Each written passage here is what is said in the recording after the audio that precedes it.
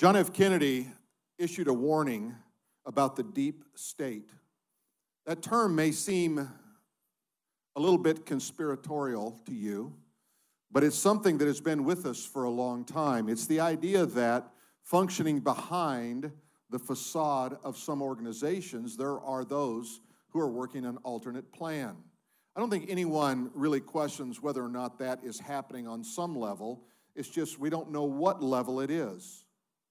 And Kennedy said this when he addressed the American Newspaper Publishers Association in 1961. He said, "We are opposed around the world by a ruthless conspiracy that relies primarily on covert means for expanding its sphere of influence, on infiltration instead of invasion, on subversion instead of elections, on intimidation instead of free choice." He went on to say, "It is a system that has conscripted vast human and material resources into the building of a tightly knit, highly efficient machine that combines military, diplomatic, intelligence, economic, scientific, and political operations. Its preparations are concealed and not published. Its mistakes are buried and not headlined. Its dissenters are silenced and not praised." Pretty insightful when you think that that was 60 years ago, that a president of the United States was concerned about what was happening in America. It should not surprise us who are believers, who know the Lord, because we understand a little bit about the future when we read about the coming age and the introduction into our world of a one-world ruler that we know as Scripture as the Antichrist. So it only makes sense that there is an undercurrent of this from day one. In fact, when John wrote the book of 1 John, he said, "There are many antichrists in the world today," speaking of those who oppose Christ, "but there is one who is coming, the son of perdition." So the idea is that there have always been those who have opposed Christ. There's always been this underworking to try to subvert the kingdom of God, lift up the kingdom of man, take power away from people.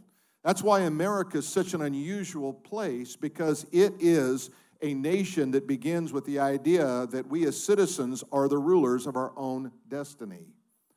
Our Constitution begins with those words, "we the people." That means something. It doesn't say that we're subjects. We are not subjects of a king or of an overlord or of a despotic ruler. We are citizens of a constitutional republic, and we should stand on all of our Constitution, especially the First Amendment in this season.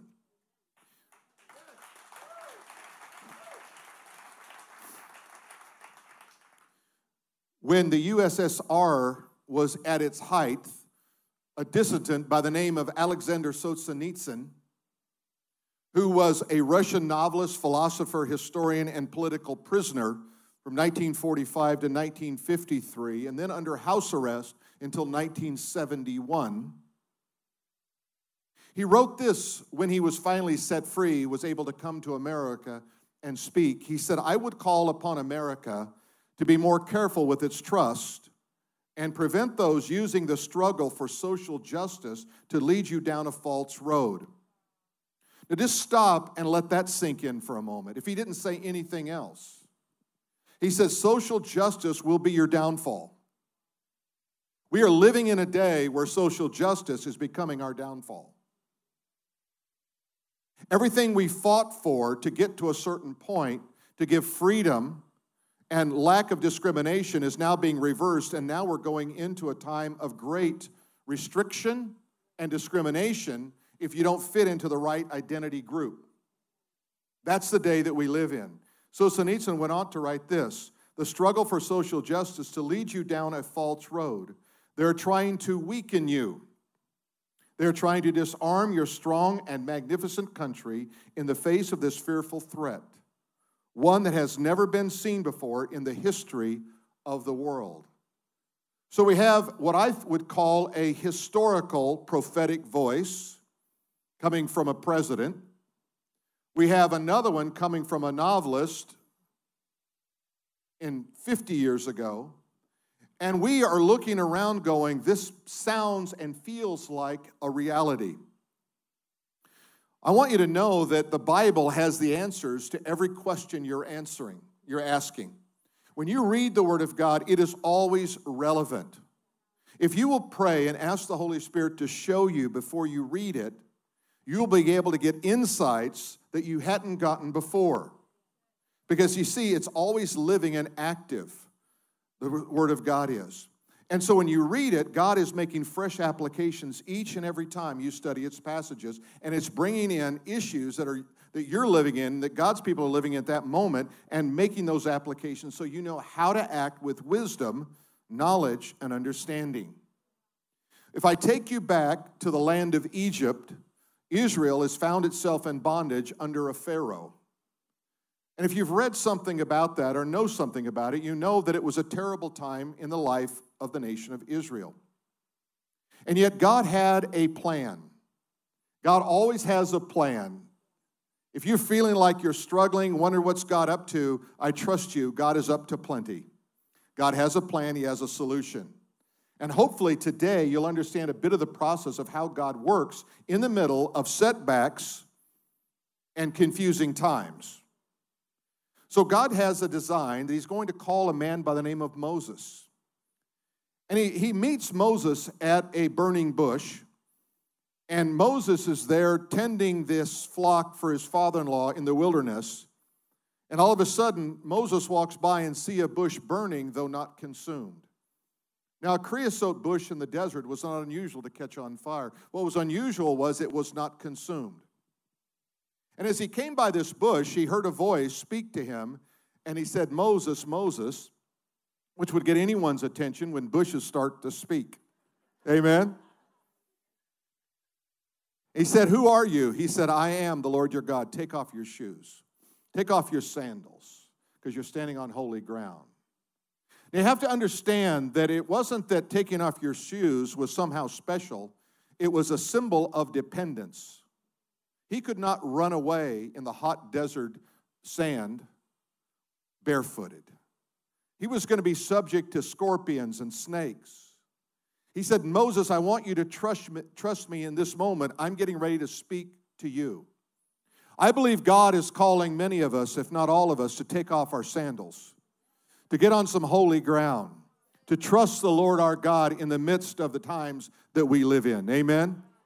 I believe this is a time, this is a holy moment in history.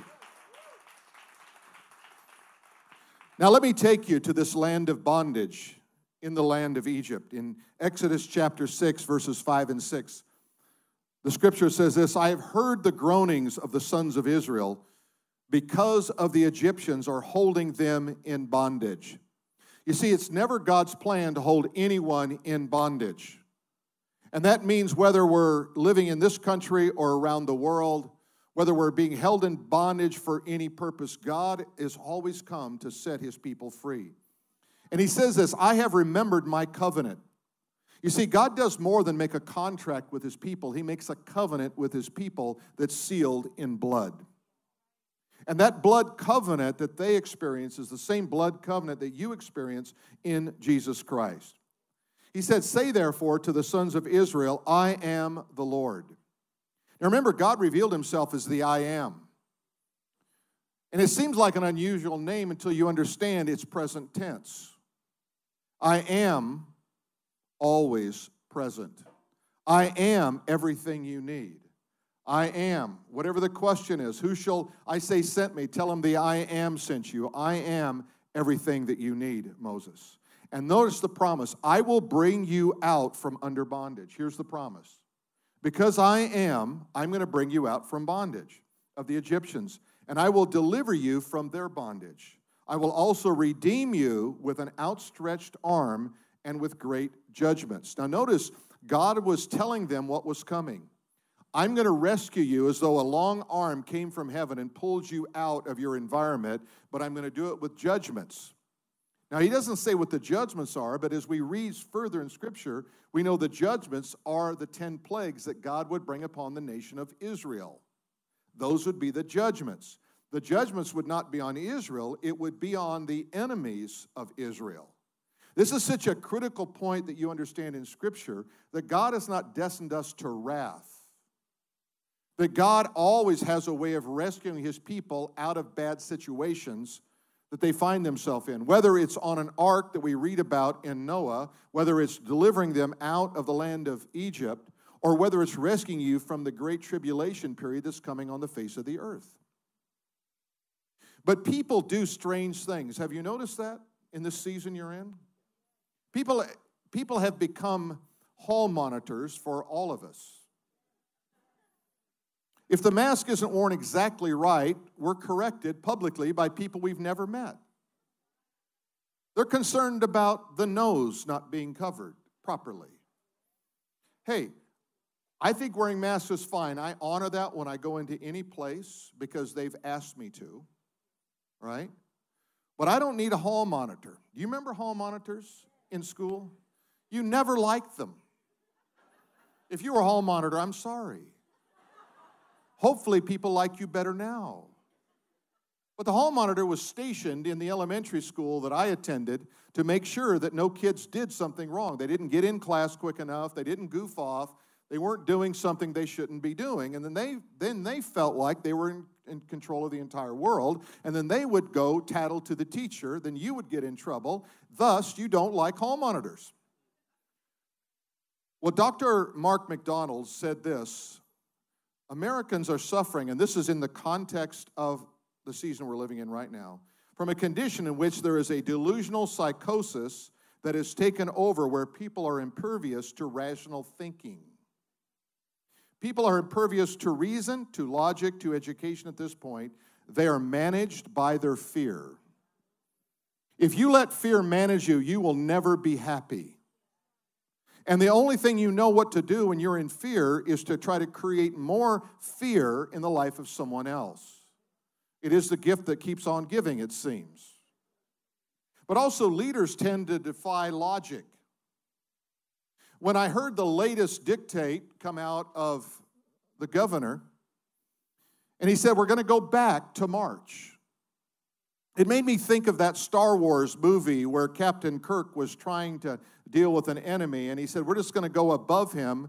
And all of his crew said, no, you can't go above him. He'll find you. He said, no, he's a one-dimensional thinker. He will never find me here.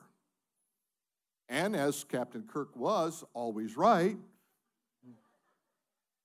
But that thought kept coming back to me, and I thought about one-dimensional thinking cannot find a solution other than let's go back and create the same problem that didn't fix anything in the beginning.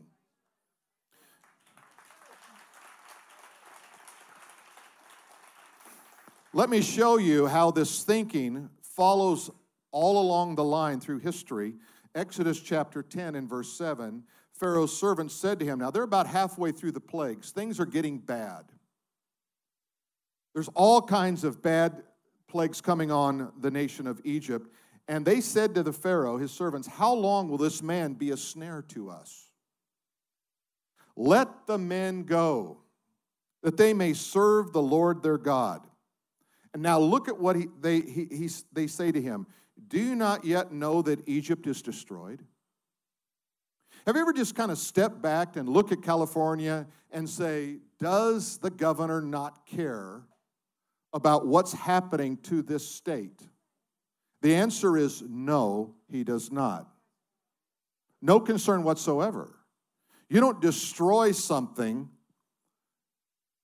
and keep destroying something unless you don't have a conscience or unless you're working with double-digit IQ numbers. Some of you will get that about Thursday.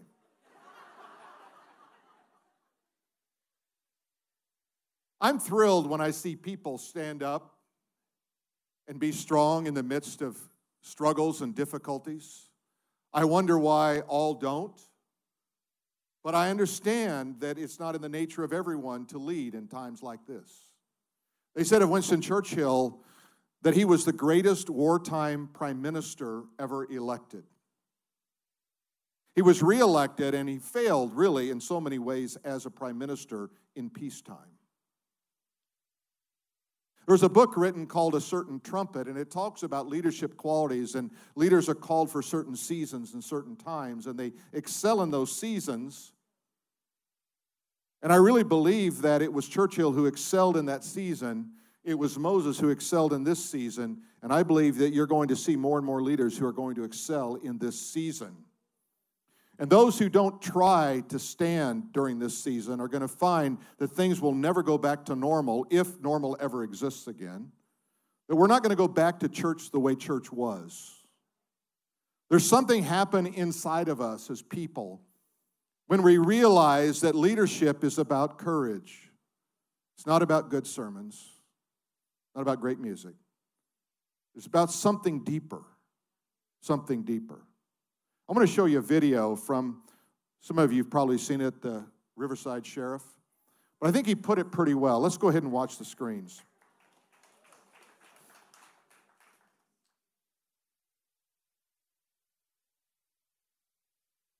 Hello, I'm Riverside County Sheriff Chad Bianco.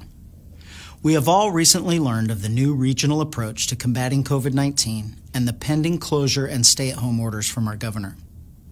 We were also told there was a potential he would be withholding federal and state funding from counties who did not enforce the orders.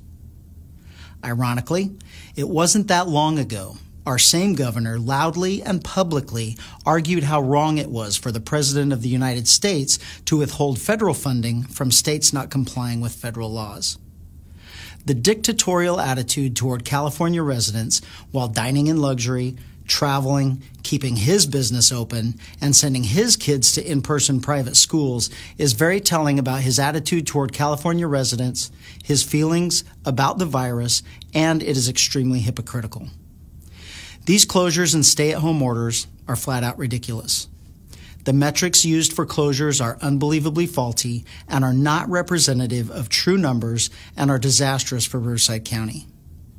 When the medical field is so split about this virus, it might be time to employ a little common sense. Keeping money and support from our hospitals, who are struggling with normal, seasonal increases in patients, coupled with COVID-19 patients, is irresponsible. It appears part of the new goal is to shift attention away from his and others' personal behavior with a do as I say, not as I do attitude by turning public opinion against California sheriffs. He is expecting us to arrest anyone violating these orders, cite them and take their money, close their businesses, make them stay in their homes, and take away their civil liberties, or he will punish all of us. I believe that all jobs are essential to someone. Leaders do not threaten, attempt to intimidate, or cause fear. Bullies do. As has been our position from the beginning of this pandemic, the Sheriff's Department is asking and expecting Riverside County residents to act responsibly and do what they can to protect themselves and their family from contracting the virus. Wear your mask and practice social distancing. While the governor's office and the state has threatened action against violators, the Riverside County Sheriff's Department will not be blackmailed, bullied, or used as muscle against Riverside County residents in the enforcement of the governor's orders. I wish you all a very Merry Christmas, Happy Holidays, and a safe and Happy New Year.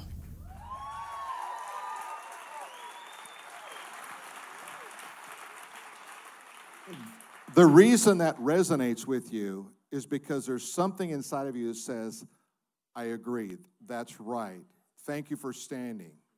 Even if you don't fully agree, you have to admit there's something there, and it's courage. It's courage. I want you to see the hand of God in Exodus. In Exodus chapter 10 and verse 21, the Bible says, the Lord said to Moses, stretch out your hand toward heaven, that there may be darkness over the land of Egypt, darkness which may even be felt. Now let's just pause right there for a moment. We're beginning to move toward the end now of this time in the 10 plagues.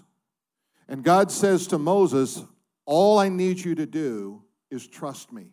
Stretch out your hand and let darkness come. Now, I want you to notice something about the darkness here. The darkness is not just darkness of night. It is that. But did you notice what the Scripture said? That could even be felt. This was more than the darkness of night. This was the absence of God, which was the judgment. That's why the Bible says that when we're separated from God in eternity, it is a utter darkness. This is the kind of darkness it's talking about. If you've ever been in a city someplace where you felt the evil in that place, it was because there was the presence of people who were opposing God and trying to do evil to other people. And that presence can be atmospheric, just like the presence of good and the power of God can be atmospheric. So this was felt.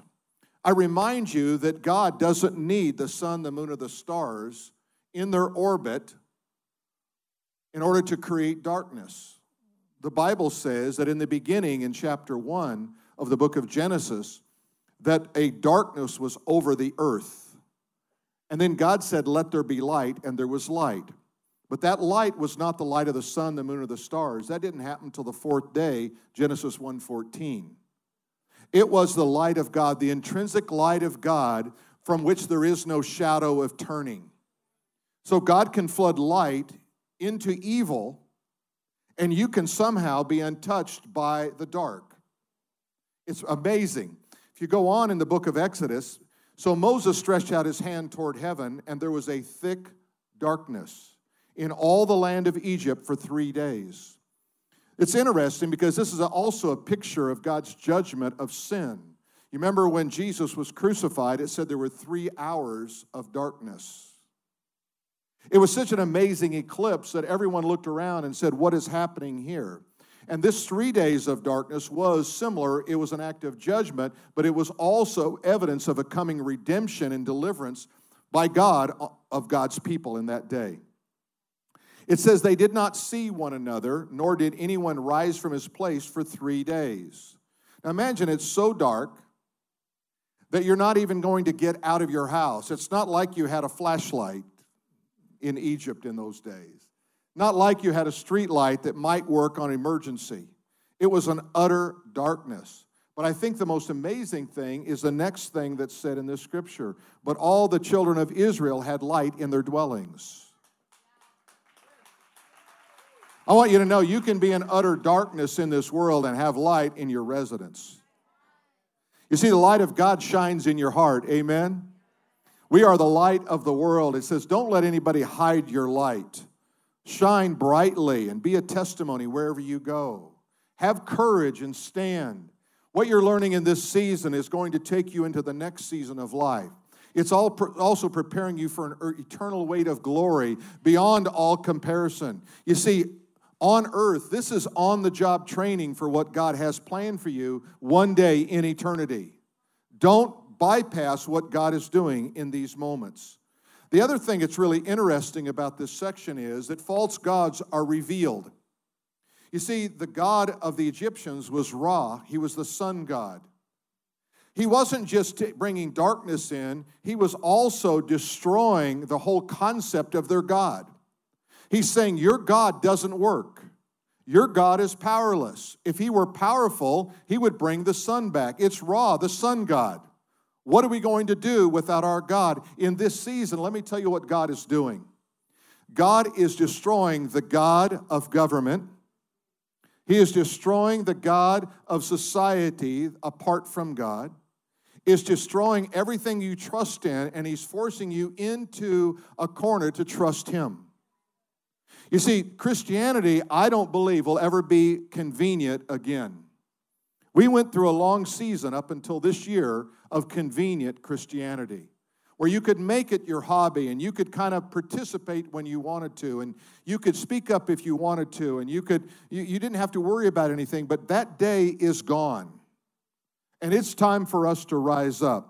The other thing is darkness is defined in this scripture. It is defined as a darkness where nobody can see and nobody wants to move. If fear has overtaken you, what you do is you refuse to go anywhere, do anything, because you're so afraid. And every despotic leader on planet Earth that's ever lived knows that if I can get people dependent on me and fearful, I can control their very actions. I want you to know we're not going to be controlled.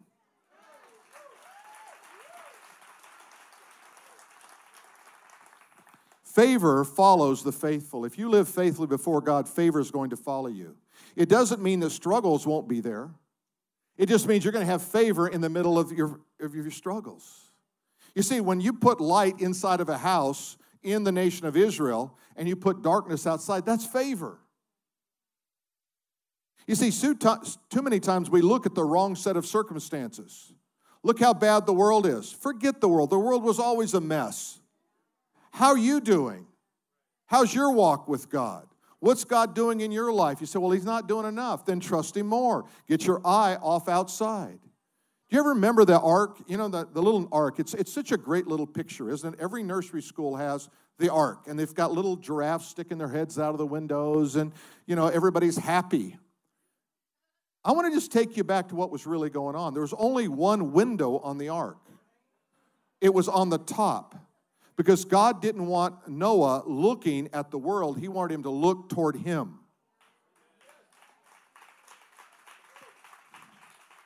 Amen? You keep your eye on God and the rest will follow fine. This week was another great week for the church in America. Matthew Staver of the Liberty Council wrote these words. The handwriting is now on the wall. The final days of Governor Gavin Newsom's color-coded executive edicts banning worship are numbered and coming to an end. It is past time to end these unconstitutional restrictions on places of worship. The Supreme Court issued a decision on December 3rd. Remember, it was the week before. They issued a decision, a 5-4 decision about the churches in New York. This week, on December 3rd, siding with California churches seeking relief from the state's heavy-handed COVID-19 restrictions on attendance at houses of worship, the decision is a second in 2 weeks, slapping down the overreaches by Democratic governors in populous states related to combating COVID-19. It also follows the arrival on the bench of Justice Amy Coney Barrett, a constitutional conservative confirmed by the U.S. Senate before election days, according to the Epic Times. You think one person doesn't make a difference? Did you ever wonder why there was so much opposition to her and yet she was so blameless? It is because they understood what it meant. Can I tell you that one person makes a difference in every situation? You make a difference in every situation. Never underestimate your influence, your voice, or your vote. We saw in the Iowa election, representative there was elected by 6 votes. Imagine if you decided you weren't going to go out and vote because it's really not important. Yes, it is. Every single person and every local election is critically important to the success of a nation. Do not focus solely on the national. Focus on your local. Get involved. Get on school boards. Get in politics on some level. Get in the PTA. Do whatever you can, but be involved and be a change agent wherever you are and wherever you go. Amen? Well, I want you to know there's some good news here, and that is that God sets the times and the seasons. In Exodus chapter 9 and verse 5, listen to what the Lord says. The Lord appointed a set time, saying, tomorrow the Lord will do this thing in the land. Do you know that God sets up appointments in the future for what He wants to do? He has a set time. He's looking at you and saying, I'm going to set some times in your personal life. I'm going to set some times in your family life. I'm going to set some times in your community and in your nation and around the world. And I'm going to intervene in such a marvelous way. You're going to wonder and be astounded at what I'm up to. But God is not inactive. God is not away somehow from watching and being involved in our world. You see, God moves the kings of the earth to accomplish His purpose. The Bible says in Proverbs that He holds the kings in His hand and He moves them about like channels of water. If you cup your hand, you'll notice you get some creases in your hands there. God says, those are the channels of water in my hand. That's how big kings are. And he's just doing this right here. He said, I need to move him over here because I'm going to accomplish my purpose. And when he's done, he just does this. But you see, he always works by purpose and by design. Exodus chapter 9 and verse 16, listen to what God says about Pharaoh. For this purpose I have raised you up, that I may show my power in you, and that my name may be declared on all the earth. You see, Pharaoh didn't know that he was a pawn on the chessboard of God. So imagine this scenario. The 10th plague comes. Everybody's so sick of the God of Israel, of the Israelites, they beg them to leave. Before they wouldn't let them leave. Now they're begging them to leave. But God says something. God always has a provision before you even have a problem. So he tells the Israelites, go knock on all the doors of the Egyptians and ask them for their gold and their silver. Ask them for their precious stones. And it says they plundered the Egyptians. And now they're leaving out of Egypt, and they've got gold and silver and precious stone, and they don't even know why. They assume that God just loves them. He just wanted to give them a lot of money. If you have money, don't ever get that mindset. It's never for you. So they leave, they get out into the wilderness, and God shows a blueprint of the tabernacle of God, the dwelling house of God in the desert. It was a tent, really. But it was made with, guess what? Gold and silver and precious stones. And the covering of it was animal skins. And they had an ark of the covenant in it, and the glory of God would fall in the wilderness in that tent called the tabernacle. It was God in flesh. It was a picture of the coming Jesus who would come. It says that the Word became flesh and dwelt among us. And we beheld his glory, the glory of the only begotten of the Father, full of grace and full of truth. And now all the pieces came together as they stood there outside of that tabernacle, and the glory of God fell. And they understood that the gold and the silver and the precious stones were never for them. They were for God. But God was going to do something amazing in that day. You see, understanding the time brings favor. When you understand what time you're in, then you know what kind of favor to seek. See, things have changed for a lot of people. Some people are on let's call it the right side of the economics of this season. Some people are on the wrong side of the economics of this season. But if you're a believer, you can find wisdom and you can understand the time that you live in, and you can find a way to thrive where you never thought you could thrive. See, God's got that. He's just given you that kind of ability. Listen what it says in Daniel chapter 12 and verse 10. Many shall be purified, made white and refined. That's you. During this season, say, God, I just want to be purified. I wanted to be cleansed. I want to be refined during this time. But the wicked shall do wickedly. It's interesting because what you see is this division happening where some are just following hard after God like they never have, and then others are going, no, they're just getting more and more wicked. But none of the wicked shall understand. This is the amazing thing is, don't they see this? No, they don't. It takes the wisdom of God to see it. But the wise shall understand. Just ask God to give you a spirit of wisdom, of direction. I had this thought, and I wanted to close with it today. Miracles do not occur in a safe environment. Study Scripture. Look at the miracles. None of them happen in a safe environment when everybody was just playing it easy and, sitting back. God, I'm just sitting back in my spiritual lounge chair waiting for God to work. No, it's when your life is upside down and you cry out to God and say, what am I going to do? Am I right? That's when the miracles of God come. Look at every miracle in the Scripture. Every one of them came when there was total turmoil, and they said, what am I going to do? And God says, I'm glad you asked. You see, you have not because you asked not, Jesus told his disciples. Have you asked lately for a miracle? Or have you just said, well, I'll handle all the little stuff, let God take care of the big ones? See, it says by prayer and supplication with thanksgiving, let your requests be made known unto God. And the peace of God, which surpasses all comprehension, shall guard your heart and your mind in Christ Jesus. In all things, with prayer and supplication, the smallest thing, the biggest thing, the medium-sized thing, everything. Quit trying to run your life. Let God do it. Amen. He's better at it. He's just better at it. And He wants to do that. He wants to be God in your life. You see, making God in your life is coming to faith in Jesus Christ. That's the first step. Saying, Lord Jesus, I believe you died on the cross for my sins. That you were buried in a tomb.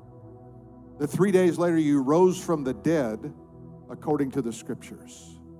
That in His dying He took away our sin, and in His resurrection He gave us life and life more abundantly.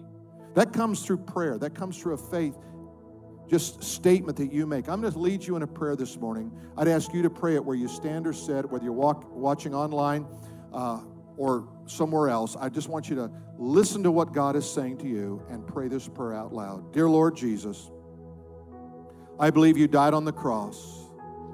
I believe you died to give me eternal life. Take away my sins. Come into my heart by your Holy Spirit. Fill me, guide me, lead me, Lord God Almighty. I thank you for the promise. I believe the word of God is true, that all who call upon the name of the Lord will be saved. And I'm calling on your name this morning.